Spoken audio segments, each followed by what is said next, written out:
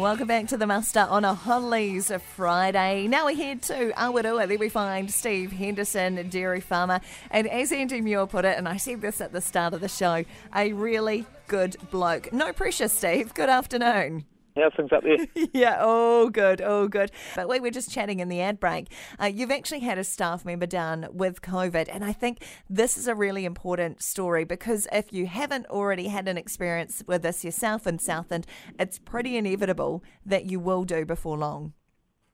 Yep, you did right. It's certainly out there in the community, and it was about a week ago. She had a daughter that tested positive, and she was coming back out for a meeting on the Monday, and we said, just hang on a minute now. Send you a close contact if you just stay at home. And then she tested positive. It took 2 days to test positive, so she tested on the Wednesday positive. So, yeah, she's been off work. She's theoretically allowed back on Monday, but just talking to her yesterday with her symptoms, quite sporadic. She was really good, and then the next day just lay on the couch sweating, and then the next day, as cold as buggery, shaking, So, yeah, she's had a pretty rough time. And what we've been trying to do is, we all know we're going to get it at some stage. It's going to have an effect, but just trying to sort of limit how much of an effect. So, if we can sort of stagger it and get it through the team in a sort of over a month or so, it'll certainly help the business continue to run as best it can, eh?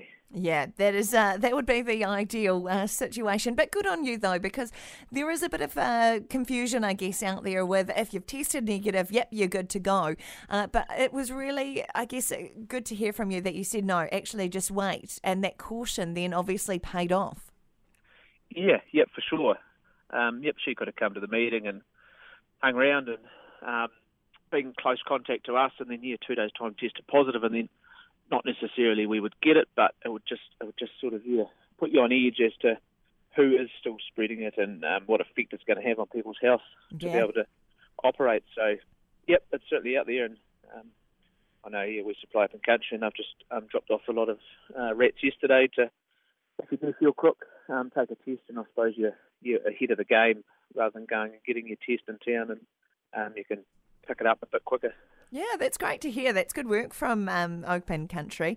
Hey, look, the other thing you wanted to talk about is that the Southern Otago Dairy Industry Awards, the prelims, have been happening. You've been involved with this. How's it all been going? Yep.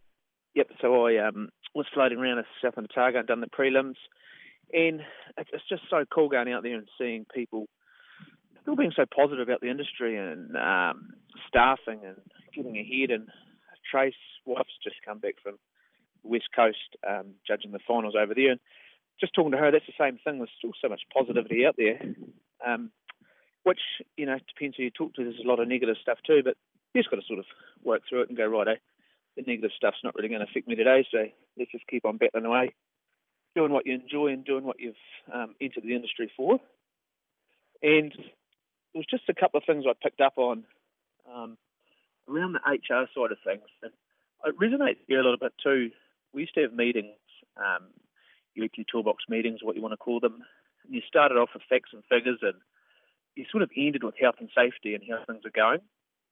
But our team has probably changed a bit, and they're not interested in your facts and figures. They're more interested about how you're thinking, how their life's going at home, and being more aware of, I suppose, how family is and their surroundings. So there was one couple that started their HR meetings with what's keeping you up at night. So that was the first thing they talked about. And now we're going to do that here. We always started with health and safety first, but that's probably almost a bit deep too. So you just go, what's keeping you up at night?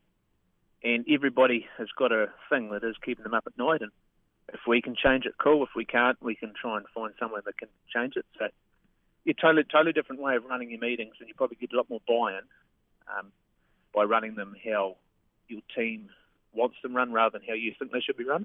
I think that is one of the best things I've ever heard, and such a great tip, because if you can't take your mind off whatever's keeping you up at night, because it's not just keeping you up at night, it's following you right throughout the day. If you can't address that, then you've kind of almost got only half your mind on your job, and that's when we know accidents happen.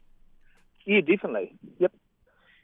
And I suppose with our team, we've got we don't have any career farmers, so they're not interested in sow counts and milk production, and that's not what gets them up in the morning. It's getting them up to pay a mortgage and get home and see the family. So things have changed in the last 5 or 6 years with who's being employed on farms, and I think a lot of people aren't sort of adapting to that. They're still stuck on the figures, but yeah, if you haven't got career people within the industry and they're just there for a salary they can take home to pay a mortgage, you've got to change what you're doing and how you're thinking about things.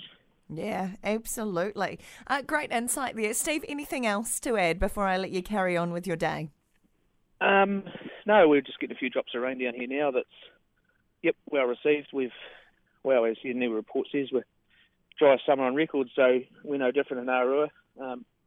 We should be quite the opposite, being coastal Southland. But no, cows are still ticking along. Plenty of feed going into them, which isn't grass. It's mainly palm kernel and baleage. So we're just hoping for rain, and these few drops may turn into 5 or 6 mils, which will be better than nothing. That's good. Yeah, it is a really challenging time in terms of the weather. Every time it rains here in Dunedin, I just want to send it down to you guys in Southland. Steve Henderson from Awaroa, thank you so much for your time on the muster this afternoon.